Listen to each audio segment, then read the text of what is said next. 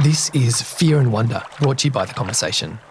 In this series, we're taking you inside the UN's era-defining climate report via the hearts and minds of the scientists from all around the world who wrote it. So I grew up on the north coast of Iceland. Akureyri is the town, so it's in a narrow fjord. This is Tolly. My name is Guðfinna Aðalgeirsdóttir, but I have a much easier nickname, Tolly, that I go by internationally. And I study glaciers, and I have done that in the last almost 3 decades. So I'm observing how the glaciers are responding to climate change. She's someone that looks like she has a Viking heritage. You know, she's quite tall and she has blonde hair and these piercing blue eyes and just a really easy smile. When I spoke to her, I asked her what her childhood was like growing up on the north coast of Iceland. As a kid, I really enjoyed winter. So I was playing in the snow and I learned very early to ski. And I loved skiing. So that was kind of my favorite thing to do because you can actually go much faster than running. And then later as a teenager, I was fortunate to join the Scouts. And there was kind of like a winter skiing program. And then we went on a 5-day hike with skis and everything. We were carrying everything on our backs. And then we camped out during a whole Easter break. So I did this for 5 times when I was a teenager, from 14 to 19 years old. She told me something kind of unexpected about those camping trips. Waking up in the morning in a tent, my feeling was always that it became much more silent when the snow had arrived. The whole atmosphere with the snow in it becomes very still, crystal clear, and sometimes I feel like that the silence is kind of banging on the eardrums because it's absolutely no sound at all. When I'm feeling overwhelmed, for example, with the IPCC report, I can go back to this total stillness. I have not experienced silence like that, I don't think. What can you see and hear or not hear? So stepping out in my vision, I see a horizon that the lower half is white and the upper half is light blue, like the sky.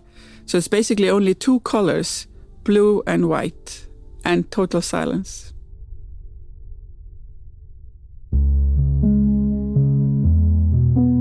You're listening to Fear and Wonder, brought to you by The Conversation. I'm Dr. Joelle Gerges and I'm a climate scientist at the Australian National University.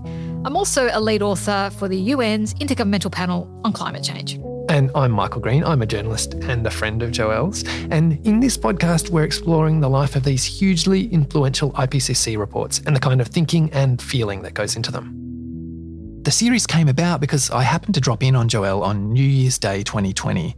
We were driving down the coast and it was the day after my in-laws' house burned down during Australia's Black Summer bushfires. And Joelle at that time was up to her neck working on the IPCC reports. Being there with you at such an intense time made me think about how I really don't talk to you about climate science. And more than that, I really have no idea how we know what we know about climate change. And so when these IPCC reports came out, I decided to speak to you and to other scientists from all around the world about the science that goes into them and what it feels like to carry that knowledge. My job is both really fascinating and terrifying. You know, to be doing this kind of work at this crucial moment in human history is extraordinary. But I definitely feel like the science itself and how we know what we know is also really interesting when we take the time to tell these stories that we often don't get to hear. In the first episode, we heard about some older natural and human records that show us how the climate's changing. And so today we're continuing that trail to the present day. Some people describe the last 2 decades as the golden era of observations in climate science. There have been some enormous advances in the way that we monitor the Earth's climate. I had no idea about this golden era, Joelle, so in this episode we're investigating. What are some of the new ways that scientists are observing the changing climate, and especially sea level rise? So our first lead author meeting was in June 2018. And it was in Guangzhou, which is a giant industrial city in southern China. And then the first day was this plenary of all of the gathered scientists, like 260 of us, at a very formal proceedings with government officials there. And you look around the room and there quite literally is the people just from every corner of the world. And also there's a lot of men.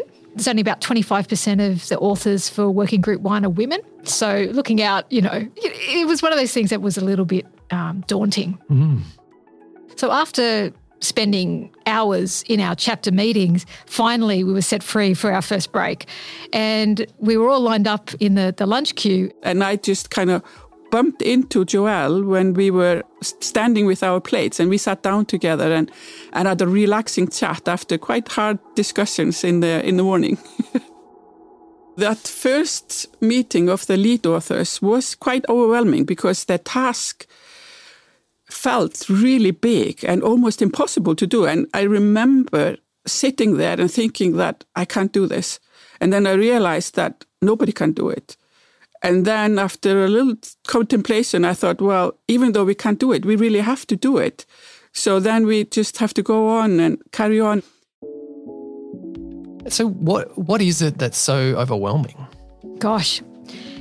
Well, we literally have the weight of the world on our shoulders. If you stop and you think about what it's like to be a climate scientist at this moment in time, and not only just the task, but also just the amount of time that we have to do it is pretty limited. Is there a particular place, like you're feeling the stress of the first IPCC meeting, you're going to close your eyes and take yourself somewhere, where would you go? It would be my local beach where, a little bit like Tolly, what I can see is really powder white sands, and then I see blue, with the blue of the ocean and the blue of the sky, and that is my happy place. And I guess that's the sort of place I go to calm myself and to remember that there's a big picture out there. Maybe you should take me there too. Sounds kind of nice. It's the best. But I think what I liked about Tolly's response was that it's a really deep, long-term connection that people have with the natural landscape. So she was out there as a child hiking and, skiing, and that became something that really fueled her fascination for, becoming a scientist and going to university and learning about how those frozen parts of the planet work. And now she's one of the leading experts in her field. And I think that it's really beautiful. And when you do talk to other scientists, many of us do have that connection with the natural world. And what made you go into science? Well, for me, it was really about seeing extremes playing out in Australia. And it was this particular bushfire season in 1994 when I was a high school student, and it was ferocious. And it was one of those things that I really wanted to understand, how can the weather just disrupt society in such a huge way?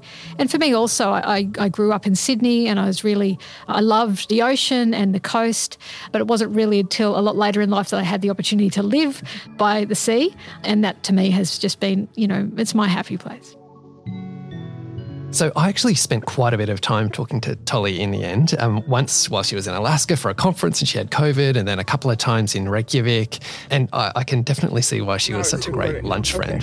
Hi, Michael. I'm testing now. She even agreed to document a field trip for me measuring the glacial melt. Driven about 2 hours from Reykjavik, and we're still half an hour away from the glacier. But in the Institute car are sitting with me Hakan Hazard. He's a student from the UK, and he's working on remote. She sent me recordings and chatted with me all the way along this field trip. And also is Odd Vincent. It was very late at night for me, and I was sitting out in my office, but I really felt like I was there with her on the way to the glacier. The car is Mikkel Lauritsen. He's a PhD student from Denmark. I'm just going to leave them there all driving together to the glacier and play you some more of my other chats with Tolly. So she was telling me how she got into glaciology. When I was a student at the university in Iceland, I got a summer job which brought me on the biggest glacier in Iceland. And after that summer and that experience on the glacier, I got the glacier bacteria. And in Iceland, this is a real thing, that once you're bitten by the glacier bacteria, there is no way back, really. So we have this Icelandic Glaciology Society where people with the glacier bacteria gather, and they kind of support each other in getting on the glacier as much as they can. So that's very helpful. And so what is this bug? How did it get you? Yeah, well, I think it's the immenseness of the landscape, like how big. And this glacier in Iceland is biggest ice cap in Europe, if you want to count Iceland in Europe, but it's definitely the biggest one in Iceland. It's about 8,000 square kilometers, so it's about 10% of the whole Iceland. And traveling across it took us once 5 days to walk across it. When you got that research job, it was like the mid-90s. What were you doing? What we're doing is measure the mass balance. So the mass balance is just the gain or loss of ice from the system. So in the springtime, we go and measure how much snow accumulated during the wintertime. And then in the same location in the autumn, we go and measure how much was melted or compacted during the summertime. By doing measurements on many locations, it's about 60 locations on the big ice cap Vatnajökull, then we can get an assessment of the health of the glacier. But what we have seen since mid-90s is that the melt during the summer is actually larger than the accumulated snow during the wintertime. So the glacier is losing mass. So it loses about half up to 1 meter every year. So it's gradually getting smaller. So I'm just interrupting here with a little update from Tolly's field trip. So we have now arrived to the parking place by Sólheimajökull. So we are having a little bit lunch. Mikkel is eating a sandwich. We've been eating some chocolate in the car.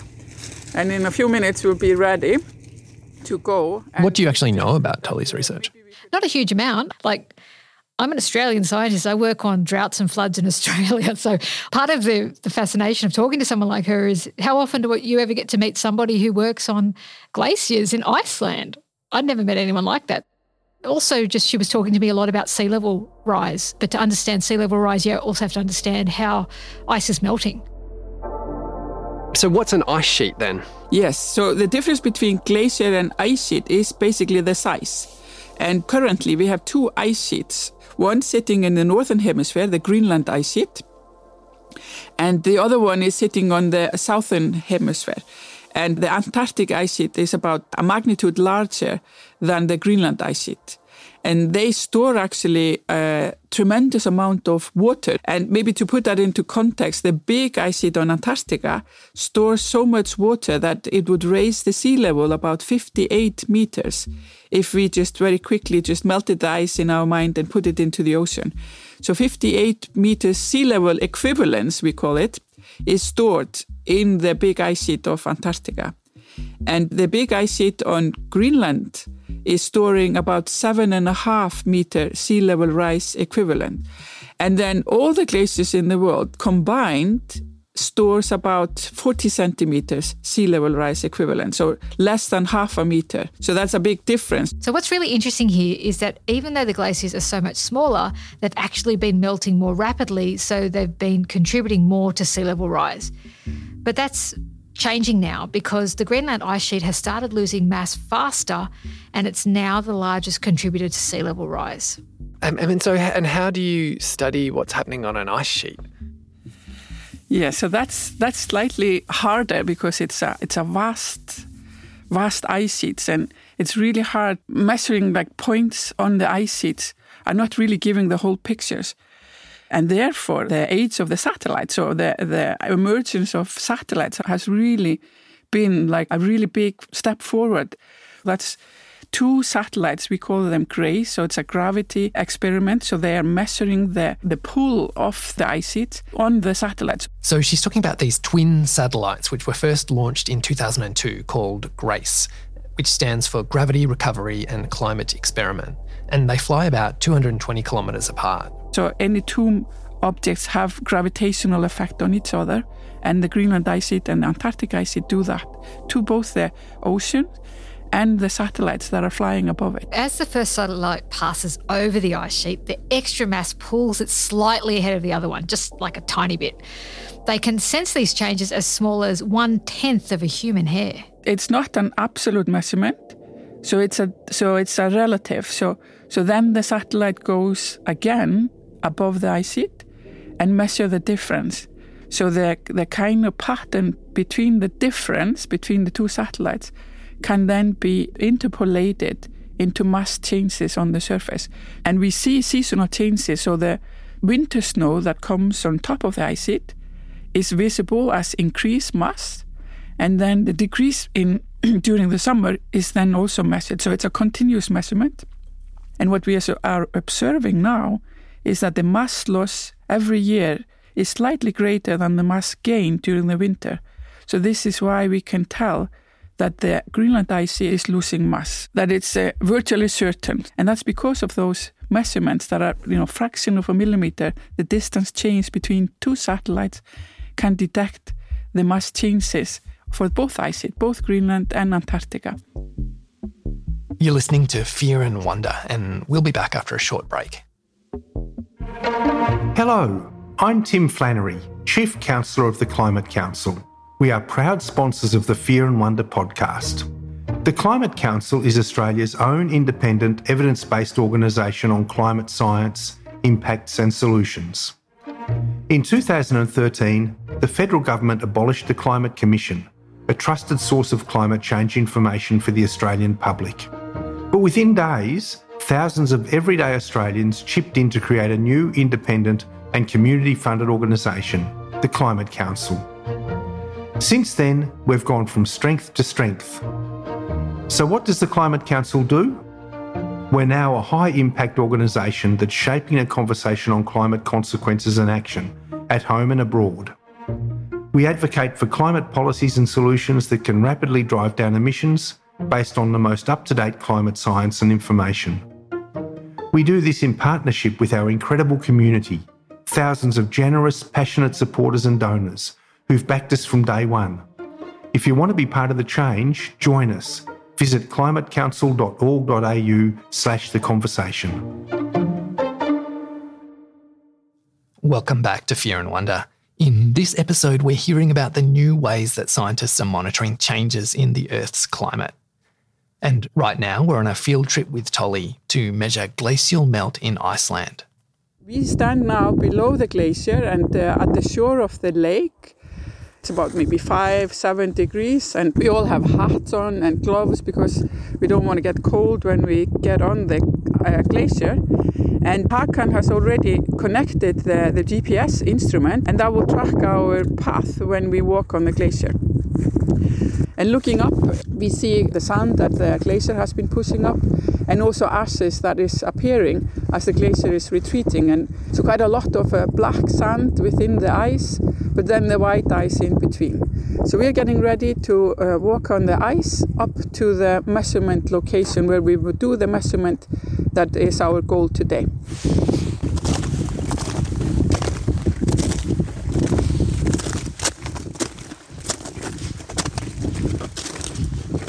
Because the planet is warming so fast, these kinds of measurements are critically important for understanding how the landscape is responding to climate change. So what we have now is more certainty, longer time series basically, and the longer time series indicate that there is a variability in mass loss, but the mass loss of both the ice sheets, the big ice sheets of Greenland and Antarctica, and all the glaciers in the world is actually increasing. As well as the satellite mass balance measurements Tolly talked about earlier, we also use satellite measurements of changes in the surface heights or the elevations of ice sheets and glaciers, and they stretch a decade further back. The combined mass loss of Greenland and Antarctica has fourfolded, so it's 4 times faster in the decade that has just passed compared to the first decade that the measurement started in 1992. And it isn't good news for the glaciers either. They're also melting at a faster rate. The trend that we are losing the frozen water, the glaciers on the surface, into the ocean and the sea level is rising, is continuing. The larger glaciers that are in maybe a little bit colder climate, they're integrating the changes that have happened over decades. So that also means that even though the warming, so the global warming would stop today, the glacier will still remember the warming that happened in the past 3 decades and then continue to lose mass. Metal cable tied to the... So we have walked to the measuring station now. The lowering of the surface is nearly 5 meters. How quickly can we do this in our hands? So 7.711 minus 229. 9, 10, 11. Yeah, 422. No, 29. So I heard 89. Yeah, 3. Yeah, so it has to be 2 there. So 3, 7, 8, 9. No.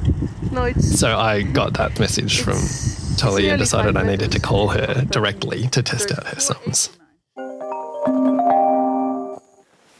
Hi, Tolly, how are you? Good. So you're on a speaker. And we just estimated that the surface has lowered 4.8 meters, and it's about 7 centimeters a day lowering every day. Okay, and how does that compare with other years? Yes, well, my estimate from previously is about that similar. 6 to 8 over the last 10 years is, very, very common. Uh-huh. And you're doing the other measurement as well, which is the flow. Yes. With the GPS instrument, we just placed it very close to the borehole, and it's been measuring now nearly half an hour, so we'll get quite an accurate position measuring of the hole now. Mm-hmm. I would guess, just from looking around here, that it may have moved 50 to 100 meters over the summer. Wow, that is much further than I thought it would be. Yeah, so forward motion of the glacier, yes. So the glacier is doing both. It's actually moving forward, but then it's getting thinner. So nothing catastrophic here yet, but we see that the lagoon or the lake in front of the glacier is getting bigger as the glacier is getting shorter. You sound like you're having a lot of fun. Yeah. Well, 4 of us. We're actually getting a little bit cold now, so I think, heading back down would be useful. Well, hopefully you've got more chocolate to eat in the car. Yes, exactly. Yes.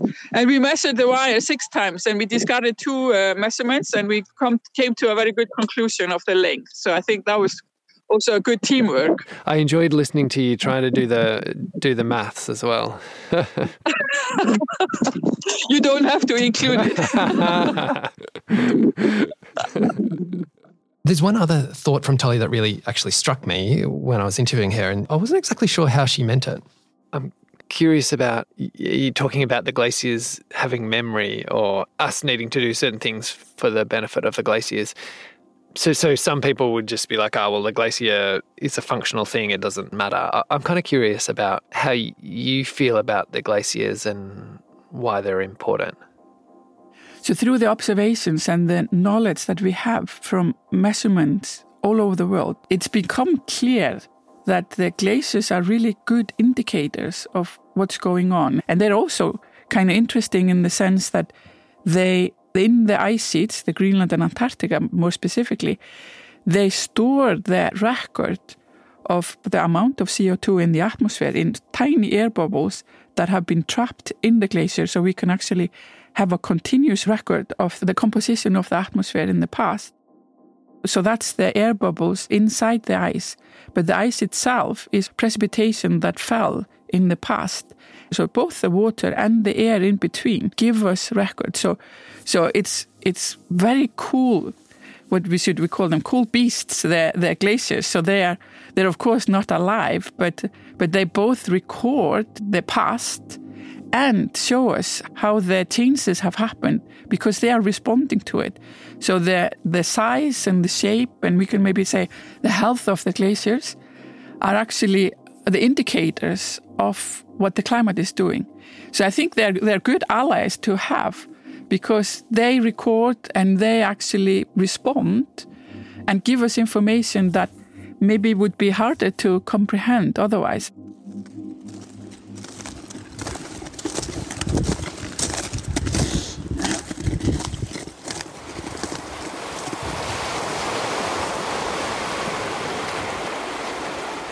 I grew up in a very kind of suburban environment, actually, not far from London. We used to go down to Brighton, which is on the coast just south of London, because we had family there a lot, and that was by the seas, going swimming in the sea, jumping off seawalls and things. I always felt a little bit nervous in the water. I've got this kind of, I guess lots of people have this, and it's a bit irrational in the UK, but fear of sharks or things being in the water, a little bit. This is Dr. Matt Palmer. My name is Matt Palmer. I work at the Met Office Hadley Centre in the UK, where I lead the sea level projection work that we do there. And I'm also an associate professor at the University of Bristol. He's an oceanographer and a musician and a surfer, actually, despite his fear of sharks. And we are listening to a recording that he made at that same beach in Brighton that was so important to him as a kid. So we've just heard from Tolly about the way that we measure the melting parts of the Earth, so the ice caps and glaciers, but there's more to sea level rise than just that. Matt is one of the global experts on sea level rise, and he worked on some of the key parts of the IPCC report. My interest in oceanography, I think, can be traced back to some books by Jacques Cousteau, who was a famous French oceanographer, and my dad was a great book lover. I think I would have been like 10 or 11 or something like that when I saw these books. You know, learning about scuba diving, I mean, how amazing is that? Like, when you're a kid, you cannot believe that people can put on these suits and go and breathe underwater. It sounds bonkers, doesn't it? It kind of, I mean, if you take a step back, wow, we can breathe underwater. Yeah, there's something very exciting and exploratory about that. And it just seemed a fascinating and slightly mysterious, and also there's almost a slight sense of fear about the ocean, if you see what I mean. It's a powerful thing. Right, so let's fast forward to March 2002, and Matt is doing his PhD. He's aboard the Royal Research Ship Charles Darwin. So at this time, we really didn't know too much about the deep ocean. We knew a lot about the surface oceans. We have measurements from about 1950, but in terms of understanding those deeper layers of the ocean, it was really still a scientific frontier. Every measurement that we took of the subsurface ocean had to be done kind of in a direct way. For the best quality kind of information, we would have to take a research vessel and actually drive a ship along a line across the ocean and stop periodically. So I went on one of these research cruises. We travelled from Durban in South Africa over to Fremantle in Australia at a nominal latitude of 32 degrees south. And it took us 42 days to cross that, because we have to stop every 6 hours or so and drop a measurement package down to the bottom of the ocean and pull it back up again. And that process takes about 6 hours. So what that means, the cost of those observations is so high that we really had these very limited, what they call transects, so slices through the ocean taken by research vessels. And that's what we had to work with, very, very limited data set for studying change and variability in the ocean. Matt's just been talking about ways that oceanographers actually measure changes in ocean temperature. There have been some really major advances in how scientists now do that work. The first Argo deployments were made in the early 2000s. Argo floaters away, you can put some turns on, over. And actually, I ended up making some of the first Argo deployments within the Indian Ocean. We deployed, I think, about 15 floats along that line. So an Argo float is about 1.5 meters tall, and it's a cylinder, usually a bright colour, so you can see it when you deploy it in the water. And if you need to go and retrieve it, you can find it. They're kind of robotic floats. They drift at a nominal, what they call parking depth, 1 kilometre down. And then every 10 days or so, they will sink even further down to 2 kilometres, 2,000 metres. And then as they come up to the surface, they'll take a profile of temperature and salinity. So you'll get a profile of those. And then they beam the information back via satellite, and it gets hoovered up by the data centres. There's thousands of these things drifting around the ocean, taking continuous measurements. And they've just really brought about a revolution in our ability to understand ocean change and ocean variability. And the other amazing thing about them is that all the data is available in real time, completely freely available. And that is not the case for all oceanographic measurements. You can find a map online showing the locations of the Argo floats, and there are just like thousands of them bobbing away. And a bit like with the satellite data that we heard about from Tolly earlier, like I'm also kind of wowed by how recent and how much of a change it is in our scientific knowledge.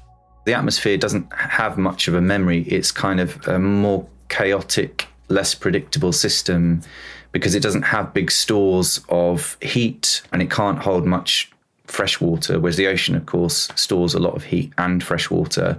More than 90% of the excess solar radiation, which is trapped in the Earth system as a result of greenhouse gases being in the atmosphere, that ends up in the ocean. And so if you want to measure the current trajectory of climate change, one of the real fundamental measures of that is the rate of ocean warming. And if you need to know that accurately, I would say. And really, Argo really allows us to do that. So one of the main advances in the IPCC report is that we can now measure changes in the deep ocean. So some of these Argo floats can go down as far as 6 kilometres. We know that the surface of the Earth has warmed about 1.1 degrees since the pre-industrial, so since about 1850 or so. The ocean near the surface will have warmed a similar amount, probably a bit less than a degree. But what happens with the ocean is that warming signal kind of gets mixed down into the oceans. And actually it propagates in an interesting way, because it's not just from the surface down. So the very deepest waters in the ocean are formed at high latitudes in the northern hemisphere and southern hemisphere. And so the warming signal is kind of coming into the ocean depths through that way. So we get an intensified warming signal near the surface, but also we're starting to see the warming at the bottom of the ocean. And then the intermediate layers are actually relatively insulated from these sources, and it'll take much longer for those warming signals to kind of populate the whole ocean, if you like. So that's the basic pattern. Oceanography is amazing. I'm not an oceanographer, but I know a bit because I teach a little bit of it. It takes decades for sometimes deep ocean to upwell all the way to the surface and down again. The magnitudes of temperature change are correspondingly smaller than we see for surface temperature. But actually, when you add it all up and you work out what it means in units of energy, so in joules, that's where this 90% figure comes from. So what Matt's talking about here is that 90% of excess heat ends up in the ocean. So even though the ocean hasn't warmed up quite as fast as the land, it is still warming. Because actually, in terms of the heating, a bit like it takes a lot more heat to warm up a full kettle of water than it does when you pour in a tiny amount of water to the bottom of the kettle, which is kind of analogous to the surface. Obviously, it doesn't take much energy to heat that layer up because it's just a very thin layer. People say that global warming is actually ocean warming because of the fact that it's 90% of the uptake of heat. But when you think about it, the planet is covered predominantly by water. About 70% of the Earth's surface is covered by water. So it makes sense that a lot of the heat would be trapped in our ocean. There's that old line about how we shouldn't be calling it Earth, we should be calling it ocean. Yeah, I'd get behind that. Okay, so we've got this better understanding of ocean temperature profiles thanks to the Argo program, which we've heard about, and we heard earlier about the melting ice. What I want to understand next is how it all adds up to sea level rise. And it turns out that it's both professional and personal for Matt. I live in a place called Lympstone, which is quite an old fishing village close to Exeter. I'd say down here you feel much more closely connected to the kind of natural environment. There's lower population density and like spectacular coastlines. It's also a place that is, in parts, very vulnerable to sea level rise. Built in the 1840s, destroyed in 2014. We lost a section of the Dawlish railway line. Main rail route, key to this region's economy, tonight dangling in midair. It's not actually very far from my house. It's a few miles. Terrifying theme park ride, doesn't it? The waves have just taken away the groundworks, the ballast that used to be underneath the track, leaving Brunel's famous railway track just and a big section of the seawall was washed out by a storm that came through. And obviously, so I'm someone who works on sea level rise projections a lot, and in some ways, these kind of events are the sorts of things that we know are going to become more common in future unless we're able to adapt our coastline, to cope with these new extremes. So the IPCC report shows that sea level has actually risen globally by about 20 centimetres since 1900. And it is now rising faster than any other point in the last 3,000 years. And that speed of sea level rise is actually accelerating. Okay, so I want to understand how we know what we know. So how do we get a measurement of global sea level? We get that from two places. We get it from the tide gauge measurements, which have been around. So the longest tide gauge measurements date back to pre-19th century. So they're really long records, but they're geographically sparse. Since 1993 or so, we've got the satellite altimeter measurements, which have much, much better spatial coverage, and we're much, much more confident in the changes of sea level thereafter. Those are some of the satellites that Tolly mentioned, not the gravity ones, which came later, but the ones that measure elevation. And so we've already heard about the two primary drivers of global sea level rise. So there's the addition of water to the sea from the melting of ice on land, and there's also the expansion of the ocean from water as it warms up. And we know much more about both of those contributors to sea level rise because of the observational systems we've just heard about. There's huge complementarity between Argo observations and the satellite measurements of the sea surface height from the altimeters, which tells us what the total sea level is. And so if we then subtract the thermal expansion part, which we measure from Argo, we can work out how much extra water must be entering the system from the melting of ice or changes in land water storage. And all these things are important things to know, both for understanding the variability and what's happened to date, but also thinking about what's going to happen in the future. So how do you then come up with local sea level rise projections?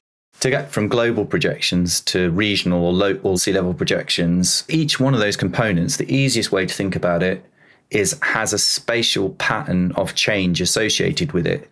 Now, for the ice sheets and the glaciers, this is a really cool piece of science. It's primarily to do with changes in Earth's gravity field, right? So when we lose some ice from Antarctica, because that mass has been lost, we actually change the gravity field. This is the same principle we were talking about earlier, that objects have a gravitational effect on one another. And that effect varies depending on exactly how heavy they are. And so locally, although maybe it seems a bit counterintuitive, because there's less gravitational attraction pulling the water towards the ice sheet, the water actually retreats a little bit from the ice sheet and we get a sea level fall. So locally, what we get is a fall. But further away, kind of on the opposite side of the globe, usually about 2/3 of the way around the globe, what we get is the largest part of the rise from Antarctica. So as the ice sheet melts, the sea level rises, but it rises unevenly around the globe because of the effect of gravity. Close to the ice sheet, we actually get a negative contribution. So it has this spatial pattern. It's kind of a bulge around the middle. Yeah, exactly. It just has this spatial pattern that we need to account for. And the same is true of the Greenland ice sheet, and the same is true of the glaciers. Matt looks at a lot of different things when he's making local sea level rise projections, but one really interesting thing is the movement of the land. It's not just the sea level rising. Sometimes it's a combination of the land falling or the land rising as well. So the main process that would control that and is a worldwide phenomena is glacial isostatic adjustment. So this is sometimes called post-glacial rebound. So it's basically to do with the ice distribution during the last ice age. And when that ice was lost, so the very viscous but somewhat fluid mantle layer of the solid Earth is still rearranging itself in response to that ice that was there and kind of pressing down. Wow, it's taken its sweet time, isn't it? It's one of those crazy things, isn't it? Like geological timescales are really hard to, I think, for the human brain to deal with, because it's, these things that carry on for thousands and thousands of years. Within the UK, we know that Scotland and the north of the UK, actually, there's vertical land uplift. And in the south of the UK, the opposite is happening. The land is falling. And so that's obviously exacerbating sea level rise. So the importance depends in future on how high our greenhouse gas emissions are. For the northern UK and in Scotland in particular, future generations, if we were able to reduce our greenhouse gas emissions sufficiently, could see a stop, complete stop of sea level rise, because a reduced rate of sea level rise in future would be counteracted by the vertical land uplift. That's quite a tantalizing prospect and maybe motivates us to think, well, yeah, there really is a case for mitigation to save us some trouble in future. Hello, brightness, my old friend. Right around the time that Matt and you started working on the IPCC, Matt was actually starting to record some of his own songs. I don't know. Maybe it sounds a bit... It wasn't a deliberate thing, but I ended up writing this song about sea level rise called The Flood, and I don't remember it being premeditated. Often I just try to put my brain in neutral and I just start singing something.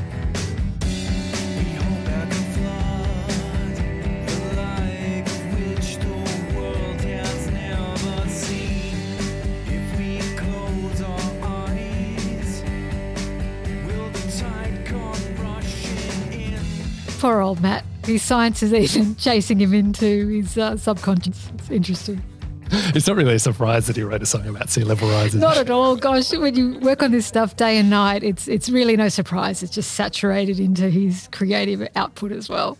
The most dire outcomes for sea level rise will be like something just no one has ever seen. I mean, the Summary for Policymakers states very clearly that under high greenhouse gas emissions, global sea level rise in excess of 15 metres by 2300 cannot be ruled out. And that is just a big number. There are obviously places in the world which are just not equipped to deal with those levels of sea level. So low-lying islands or countries such as Bangladesh, low adaptive capacity, really, and just so much low-lying land, it is a bit of a scary prospect. And almost whatever we do, we're going to have to deal with some degree of sea level rise. Often the projections only go to about 2100, and historically there's been this kind of invisible curtain at 2100 where we don't get to see what happens next. And I think if you're going to make decisions, you need to kind of know a bit better what the end game is for sea level rise. And my view on that is the minimum adaptation that we're going to have to deal with is kind of 1 to 2 meters, even in the best case scenario, over the next few hundred years. So we have a bit of time, but we're still going to have to probably deal with that kind of level of rise. But the key point is that by limiting the surface warming, by achieving net zero CO2 emissions as quickly as possible, that is the best route to limiting the kind of future sea level risk we're going to expose ourselves to. So it's still very sensitive to the total emissions. It's just that we won't see the full consequences of those CO2 emissions for a very, very long time to come. And so it means that the actions taken or not taken in the coming years or decades on particularly carbon dioxide emissions are going to have implications that extend, frankly, for millennia to come in terms of committed sea level rise.